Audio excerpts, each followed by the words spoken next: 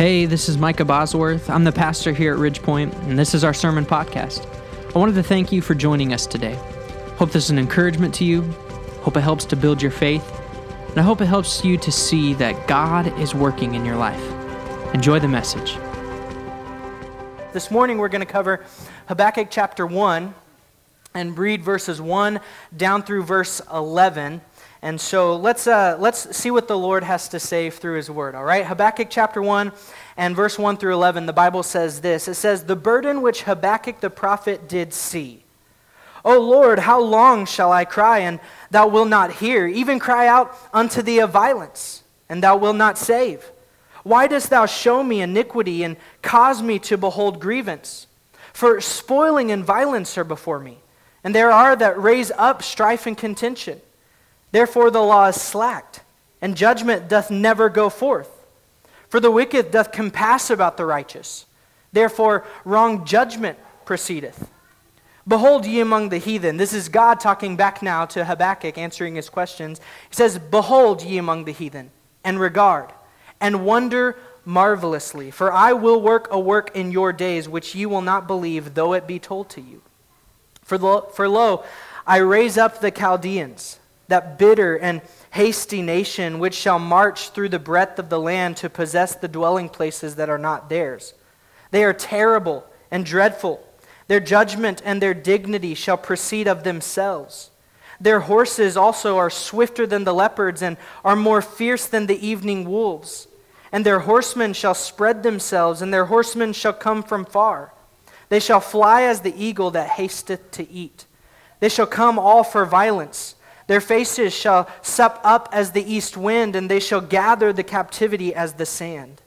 And they shall scoff at the kings, and the princes shall be a scorn unto them. They shall deride every stronghold, for they shall heap dust and take it. Then shall his mind change, and he shall pass over and offend, imputing this his power unto his God." Heavenly Father, Lord, we come before you this morning, and Lord, we just ask, would you help us to make sense of your word? Lord, would you speak clearly, and Lord, would you use me as an instrument this morning to bring that clarity, and Lord, would you give me boldness and Lord, just even the right words to say. God, would you help me just to be exactly what you need for us to hear this morning. I pray, God, that every single aspect of the message would just be from your heart, Lord, to us. And I pray that we, each and every one of us, be encouraged, Lord, and be challenged by your word. And even relate to this prophet who had some questions, hard questions, Lord. But we know that we can find answers in you. And so, Lord, help us this morning to find them and to be encouraged and challenged by them. And we pray this in Jesus' name. Amen. Being a parent is one of the craziest experiences of my life, but one of my favorite experiences that I've thus been able to have in my life. And one of the things that's, I guess, crazy about it is how many questions you are asked, right? You're asked so many questions as a parent, and at least at this stage in my life, it's kind of cool that I at least in someone's life am like the person with all the answers, right? I mean, it might change when they become teenagers, but as of right now, the kids, I have like every answer. So they come to me with every question, and sometimes they're hard questions, right? The way young people's minds think, they just see something in the world and they don't understand how it works or why it works that way. And so I just hear all kinds of different questions, but the question that I probably hear the most, and any parents in here probably can relate to this, is a question, why? Right? Why? And whether it's just why because you told them to do something and they want to know why, or whether it's why to anything. I mean, I just, some of the questions I've been asked in the form of why, I'm like, why are you even thinking that, right? Questions like, why do bathroom stalls have a gap on the bottom if you're not supposed to look under them? right? I mean, who's thinking that, right? We're not thinking that, but apparently they're thinking that. Why would it even be there if it's not meant to be used in some sort of way? And I had no answer for it, right? Why don't they go to the floor so that no one looks into it? But questions like that, questions like, why do we park in driveways? Aren't we supposed to drive on them because it says drive? Another question was, why do our blood veins look blue, but our blood comes out red, right? There's all these questions that I'm like, why are you even thinking this? But one thing that I've constantly seen in my life is just that question, why? And what does that question, why, do for us? Well, honestly, anytime that we're asking a question with the word why in the beginning of it, it's really this: we don't understand something and we want to understand, right? We don't understand something, but we want to understand. In the book of Habakkuk, we see the prophet actually ask God some questions. He doesn't fully understand what God is doing or how God is working, and he asks him some questions as a result. Hard questions, questions that we might find at times ourselves even asking God. See, Habakkuk, he lived and prophesied most likely during the reign of Josiah, one of the most godly kings of the nation of Judah. In fact, really a nationwide revival took place as a result of Josiah. And he also would have served and prophesied under some wicked kings like Jehoiakim. And some have even speculated that because of at the end of this book, the song that Habakkuk writes, that he may have been a Levite who led God's people in worship. But whatever the case, we do know this, that Habakkuk knew what the law of God said, and he knew that the people were not living up to that law. And he probably knew what it was like to live in a nation that was having revival, and then on the opposite side to see a nation who was consistently and constantly declining from what the Word of God says. And it perplexes him that God isn't working in the way that he thinks he should. When this nation that once had a revival was now doing some of the very things that the nations who oppose God are doing, it confuses him that God isn't working in the way that he thinks he should. And what I believe even more so, as we're going to see throughout the study, is that Habakkuk was probably, when he was asking God to do something, asking for another revival. Like, God, revive us again. But that's not how God responds to the question that Habakkuk asks in our passage this morning. And it brings him to another question. We'll see it next week. It brings him to another question to go, but why that way? Why are you going to do it that way?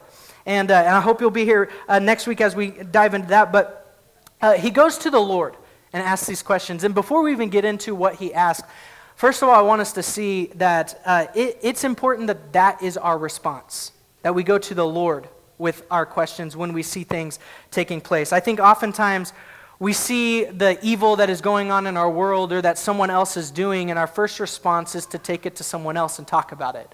And can you believe that person that they are? Can you believe our world? What our first response should be, like Habakkuk's, and say, God, why? God, I don't understand what they're doing. Would you help direct their hearts? Lord, I don't understand what's going on in our world. Would you give answers? Would you direct what's going to take place even in our country? Our first response should definitely be like Habakkuk's, going to the Lord, not going to other people. And this is the right response, going to the Lord. And then secondly, I want us to know, as we study through the book of Habakkuk, that it's okay to ask questions. It's okay to even wrestle with what God says. We see Habakkuk, even as we go through the book, we see God saying something and then him asking God why he would do something that way. He wrestles with even what God says. Now, it's an important distinction for us to note that though it is good to wrestle, or not necessarily good, but okay to wrestle with what God says, what is not okay is to reject what God says. That's the difference. We see Habakkuk kind of wrestling with the things that God says, but we see the nation of Judah as a whole completely rejecting what God has said. There's a difference there, because sometimes we can ask questions. We know and we hear from the Word of God that some sort of lifestyle is sin, and in our world's thinking, we can often think, well, those people seem to just be trying to find belonging or trying to find love or whatever the case might be, and we hear what the Word of God says, and then we see what's taking place in our world, and we wrestle with what we are thinking. And though it's okay to wrestle with it, ultimately this should be our response: submission to what God says. Though we might wrestle with it, we must not reject what he says, because the truth is, God's word does speak to the issues of our day. And though we might wrestle with some of those questions, we must not reject what God says about it. If we're going to live righteously, we're going to have to trust him on all of these issues. As a parent, some of those why questions, I have to respond in this way. Do you trust me? Like, will you trust me? Is sometimes what I say. I ask them to do something and they say, no, why? And I go, do you trust me? And they say, no, because I'm asking them, to jump off something and I'll catch them. And I say, will you trust me? And then they go, okay, I trust Dad. Ultimately, when it comes to questions in our spiritual life, we have to come to the same thing that Habakkuk sees and say this. Sometimes the answer to our question is, do you trust me? Will you trust me? The theme of the book of Habakkuk is really this: the just, the righteous, they live by faith. They live by faith. So though we may wrestle with questions of how God is working and why God might work certain ways and why God has said certain things, though we might wrestle with those questions, we ultimately need to say, God, I trust you. God, I'm going to put my faith and my trust in you and walk each and every day with my life entrusted into your hands.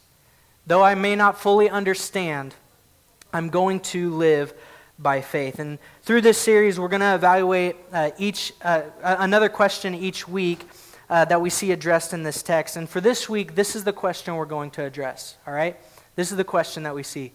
Is God indifferent? Is God indifferent to what's going on in our world? Is God indifferent to the sins and the catastrophes and the injustices that go on in our world? Is he indifferent to it? And we'll find the answer this morning as we see Habakkuk asking this very question. But first of all, let's look at Habakkuk's questions. Let's look at Habakkuk's questions in verse 2 through 4. He says, Lord, how long shall I cry, and thou wilt not hear? Even cry out unto thee of violence, and thou wilt not save. Why dost thou show me iniquity, and cause me to behold grievance? Spoiling and violence are before me, and there are that raise up strife and contention. The law is slacked, judgment never goes forth. The wicked compass all around the righteous, and therefore wrong judgment proceeds from this. His questions really are twofold, and the first question is this. He says, are you indifferent to what's going on in your very people? Are you indifferent to the sin, what's going on amongst your people? The question he asks is this: how long, Lord? How long am I going to keep crying out for you to do something about this, and I will not find an answer? How long is this violence going to take place in our country, in our nation, and you will not save us from it? How long will people have contention and strife and separate over each other for seemingly no reason? How long, Lord, will there be this violence and these thefts that take place in our own nation? The very people of God opposing God. Lord, how long? How long will this take place? Do you even care? Is really the way that he's asking. In essence, he's saying, God, do you even care about what's going on? How long is this going to go on, God? Do you not grieve over this? Are you indifferent to what's going on? I think we can find ourselves sometimes asking that same thing about what's happening in our day. Did my mic go off? No? Okay. I think sometimes we can ask the same question. Like, God, do you even care about what's going on in our world right now? Lord, how long are we going to see the sin and perversion celebrated in our nation? God, how long are we going to see the most innocent of lives in our nation killed each and every day in the womb? Lord, how long are we going to see even your very people not only wrestle with your word, but reject what your very word says and celebrate or propagate certain lifestyles that are against your word.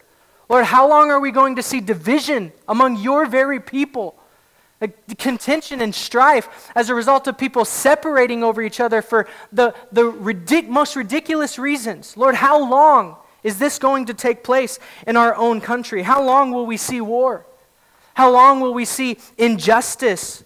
How long will we see greed take over our nation as the rich get richer and the poor get poorer? How long will we see people disregard the word of God? Lord, do you not care about all of these things taking place in our country?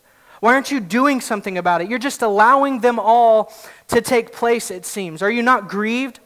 Are you indifferent to the world? Do you not care about these things? But then notice the second question. Kind of goes hand in hand with it. He says, not only are you indifferent to it, he kind of goes further and says, why are you just standing idly by? Not only does it seem like you don't even care, you're just kind of standing there watching it take place. He says the law is slacked. That means that the law is being compromised. The very word of God is being compromised. Don't you care about that, Lord? It's your word. Don't you care? And then he says, you don't seem to be intervening in any way to these injustices. The wicked are prospering. One of the psalmists, I believe it's Asaph who wrote a psalm, he says, why do the wicked prosper? And why does it seem that those who live righteously are the ones suffering? Even Asaph had that same question. Lord, why are the wicked prospering? As a result of the wicked prospering, wrong judgments are being made against your very people. The righteous, they're oppressed. The poor, they're disregarded. The hurting, they're not finding comfort. There's lawlessness taking place, is what Habakkuk says.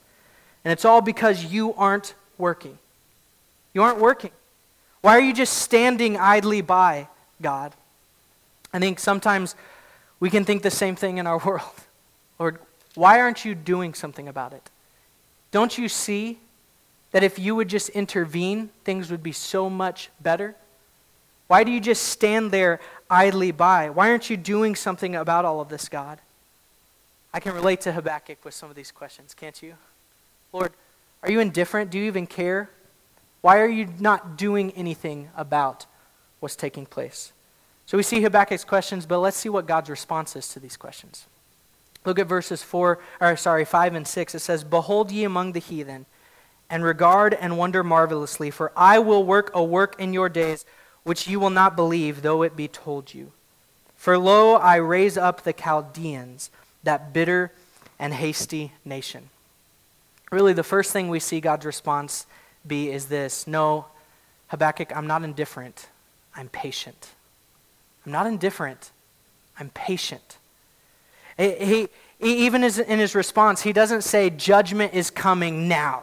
He doesn't say, no, it's time for it to take place. He even says this: I will work. I'm still waiting for something to take place in the nation that I might be able to show mercy. I'm waiting. I'm being patient. Judgment is coming soon. I will, but not yet. Man, God is so patient with his people.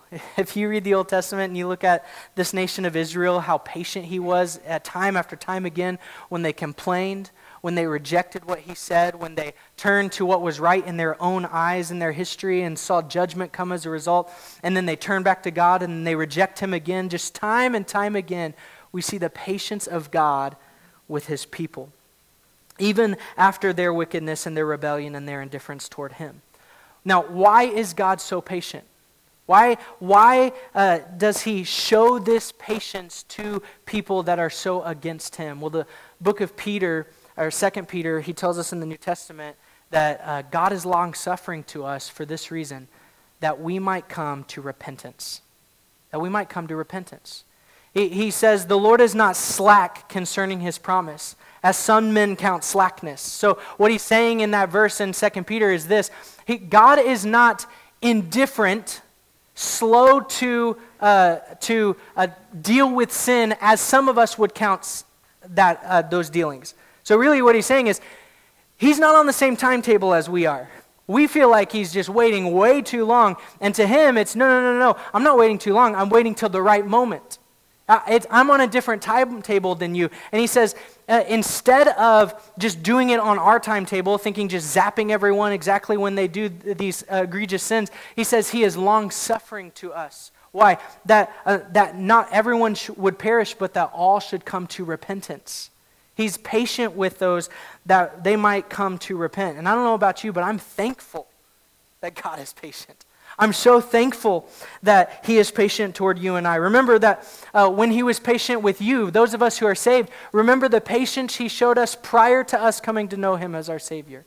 That though we lived lives walking in darkness, whether that was willfully knowing what the Word of God said and rejecting it and walking in darkness, or whether that was just because we were born sinners and didn't know better yet, that we were walking in sin, living a life that rejected what his Word said and living a life contrary to how he says righteous people should live. And we lived that life, and all along he was patient. He was waiting for us. He was pursuing us. He was loving us all the way to the moment where we came to know him as our Savior. When we came to accept his gift of salvation, he was patient with each and every one of us. And as we then came to that repentance, to that change of mind, we changed our mind about how we would get into heaven, or we changed our mind about our sin and how we should live, and the fact that we should live in submission to God and what he says. Whatever it was, you came to the saving knowledge of God and accepted Jesus Christ as your Lord and Savior. You accepted that free gift of salvation, and in that moment, you were declared righteous by God. Not of any works that you had done, but according to his mercy, he saved you, according to the work that Jesus did on the cross. So remember his patience in your life. Remember his patience in your life. Why? Because when we remember the patience in our life, it kind of helps us to remember that's what he's doing in their lives. When we look at the injustices and all of the things in our world, and we go, God, do you even care about these? The truth is this, he does care. That's why he's waiting. He wants them to, he's giving more and more opportunity to come to repentance, to change their thinking, to change their lives, and submit to his will and his working in their life. Why does he do this? Because he delights to show his mercy, the prophet Micah says. He delights to show his mercy, and he is giving more and more opportunity for people to come to repentance. So what should that truth do in our lives? Well, it should drive us to repentance. He is patient with us. He has been patient with us, and he is still patient in our lives. This should drive us to repentance, understanding that he wants us to come back into line with what he would have, how he would have us to live. That he wants us to repent of any sin that is in our lives. That those who do not know Christ, he wants them to come to know him as their personal Savior. So he's not indifferent to the injustices and the sin and the evil that's going on around us, that's surrounding even the righteous, as Habakkuk says. No, he's not indifferent to it. He is patient with those people. He's showing patience. But notice God's response to the other question. Not only did he say, I'm not indifferent, I'm patient. But remember, Habakkuk said, why are you standing idly by? Why are you just allowing it to happen without intervening? And God's response is really this: I'm not standing idly by. I'm working behind the scenes. You think I'm just standing here doing nothing. But the truth is, you just can't see what I'm doing, Habakkuk. You can't see what I'm doing. We may not see how God is working, and so it seems as though he's just standing idly by, but the truth is he's working out something that we just can't see. It's behind the scenes. And often, as he said to Habakkuk, the way he is working is something that we won't be able to fully understand. God tells Habakkuk that he's going to use the Chaldeans, or as most of us refer to them, the Babylonians. The Babylonians to discipline his people, to come and judge the sin of his people. We read the description of the Babylonians that God himself gives in those last few verses. He says they're terrible, they're dreadful people. They're strong, they're fierce, they're ruthless. They gather so many captives, the number is as the grains of sand. Each and every one of them live for violence. They mock all other kings and kingdoms. They scorn all other princes and principalities. They cannot be stopped, is the idea that God gives. And they all do it, all of these things, some of the atrocities that they perform, he says they do it in the name of their false god. That's the description that God says he's going to use those people to judge his people. Now we're going to see next week that Habakkuk asks a question regarding that. He says, why them? Why would you use a nation more wicked than your people to judge your people? Aren't you inconsistent, God, in the way that you're working? And I hope you'll be here next week. We're going to see, is God inconsistent? No, he's not inconsistent. He is consistently consistent, is what we're going to see. But this question sometimes comes to our mind, isn't God inconsistent in how he works differently here and works differently there? But this week in our passage we see God said he's brought these people, these evil people, these Chaldeans, these Babylonians, he has brought them up in order to judge his people. Now, does that make God the author of evil? No, the reality is this. The Babylonians already had evil in their heart. Each and every one of us are born in sin. These people already had evil in their heart. God is just using their evil deeds and their evil motives to perform his perfect purposes. So he's not the author of their evil. He's using their already evilness, is that a word? Their already evilness to judge his own people and to do the work that he needs to do in the lives of his people. So he lets Habakkuk know that it's not long before the sin of his people will be dealt with. It's like Habakkuk says, how long? And God says, not long. It's going to take place. God's working a plan to judge sin. See, God is always working a plan about sin. Ever since the fall, he's been working a plan to redeem people from their sins and to judge the sin of the world. We can trust that he's working to make all things right. Don't confuse God's patience with God's approval. See, Habakkuk was given just a limited amount of information about how God would deal with the sin of Judah. But in our lives, we have the complete Word of God to be able to say, not only was he doing a work behind the scenes to judge their sin, but all throughout history, God was doing something to deal with sin. Now we have the complete Word of God to look back and say that God was not only working to address sin there, but he's also working to address all of sin eternally. We know that through Jesus Christ, all sin would be addressed. That all sin would be made right. It would be judged. And this is good news. If you're trusting in Christ today, then your sin has already been dealt with on the cross. And if you are trusting in Jesus Christ as your Savior, God's plan to judge sin has already taken place in your life. It was on the cross, on Jesus, when he said, it is finished. What is finished? The payment for sin. His merit, as we sang this morning, not our own merit, his merit is what makes us righteous. If you're saved today, then we know our sin has already been dealt with. But if you're here and you have never gotten saved, you don't know that if you died today, you'd spend eternity with God in heaven. The fact that Jesus dealt with sin is good news for you if you accept it.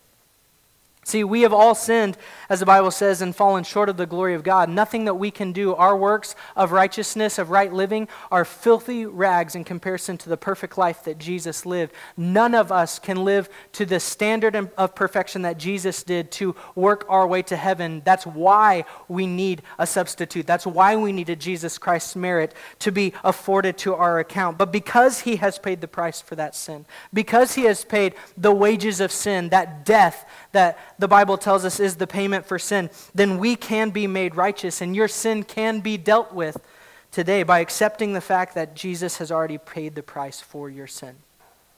And for those who do not receive Christ, those who reject him, their sin will be dealt with. See, those of us whose sin has already been dealt with, that's great news. And my sin has already been dealt with. That doesn't mean, as Paul says in Romans 6, well, now that grace has abounded, we just sin and sin and sin because God has taken care of it. He said, no, that's not the right mindset. But the truth is that because our sin has already been dealt with, we don't have to worry about the judgment of sin coming later on in our life. It's already been dealt with. But on the opposite end, the truth is this: those who do not receive Christ as their Savior, who reject his free gift of salvation, their sin will be dealt with through future judgments. The Bible tells us about some of these things. God has dealt with sin and will deal with sin, and now the choice is up to us. Will we accept his dealing with sin through his Son, Jesus Christ, on our behalf? Or will we take the penalty of sin upon ourselves, eternally separated from God in a place called hell, going through those future judgments where God pours out his just judgment upon the earth for sin? See, God is not indifferent to sin. He does not just stand idly by. He is righteous. He is holy and he is just, and as a result will judge sin accordingly. So the choice is up to us. Will we receive the judgment that has already been taken place to our account, or will we reject that and one day pay for that sin on our own, eternally separated from God, or possibly even going through some of the judgments when God pours out his judgment upon this earth for sin? So he's not indifferent. He's patient. He's not standing idly by. He's working behind the scenes. So Habakkuk, he says, Lord, are you indifferent? And we see God respond, no, I'm patient. Habakkuk then asks, Lord, are you standing idly by? Why does it seem you're standing idly by? And we see God respond, I'm not. I'm just working behind the scenes. When we see those truths, that God does care, and he's showing patience on our behalf because of his care. And when we see that he's not just standing idly by, but that he is actually working behind the scenes to work out good in our lives and to work out a perfect judgment for sin, these truths should comfort us. They should comfort us. He has been and is still so patient with us. We serve such a wonderful and merciful Savior that he would show this patience in our lives. And he's always working, even when we don't see it, he's working. So I pray that as we understand this, it would cause us to trust him more. As I said in the beginning, sometimes we ask these questions and we still don't fully understand. Why? Because we can't see it? Sometimes he's working behind the scenes. Sometimes we don't fully understand because we're looking at the here and now and God is looking at the eternal plan. So we may not understand, but may these truths of understanding, he does care and he is patient with us. And the truth that he is working, even if it's behind the scenes and we can't see it, may those truths draw us to trust him more with our lives. God, I don't understand how you can be so patient with all of this, but I sure am glad you're patient with me. So I'm going to trust your patience with them. You're God and I'm not. I'm going to trust your patience with them. God, I don't understand how you're working because it seems that all of this is going and happening around me without any intervention on your part. But God, I'm going to trust that even though I can't see it, you're working. You're doing something in my life and you're doing something in the world to fulfill your perfect plan, even when I can't see it. Really, our prayer should be this: Lord, because of your patience, and because of your working, would you help me to live by faith? And we see at the end of this book, and I don't want to jump too far ahead, but it's amazing. I can't help but get there, that through the questions, this is Habakkuk's response. I will joy in my God. I will rejoice in what he does. And the song he writes in chapter 3 basically says this: I don't even fully still understand why this is going to take place. But here's what I do know. God is God, and I trust him. I'm going to live by faith. May that be the prayer of our hearts as we hear these truths. God, I may not understand, but I trust you. Help me to live by faith. Thank you so much for joining us. A special thanks to those that give generously to our ministry. It's because of you that this ministry is possible. For more information about our ministry, check out our website at wenatcheechurch.com. If you enjoyed the podcast, you can subscribe, you can share it with your friends, hit the share button or take a screenshot and share it on your social media, and tag us at Wenatchee Church. Thanks again for listening. God bless.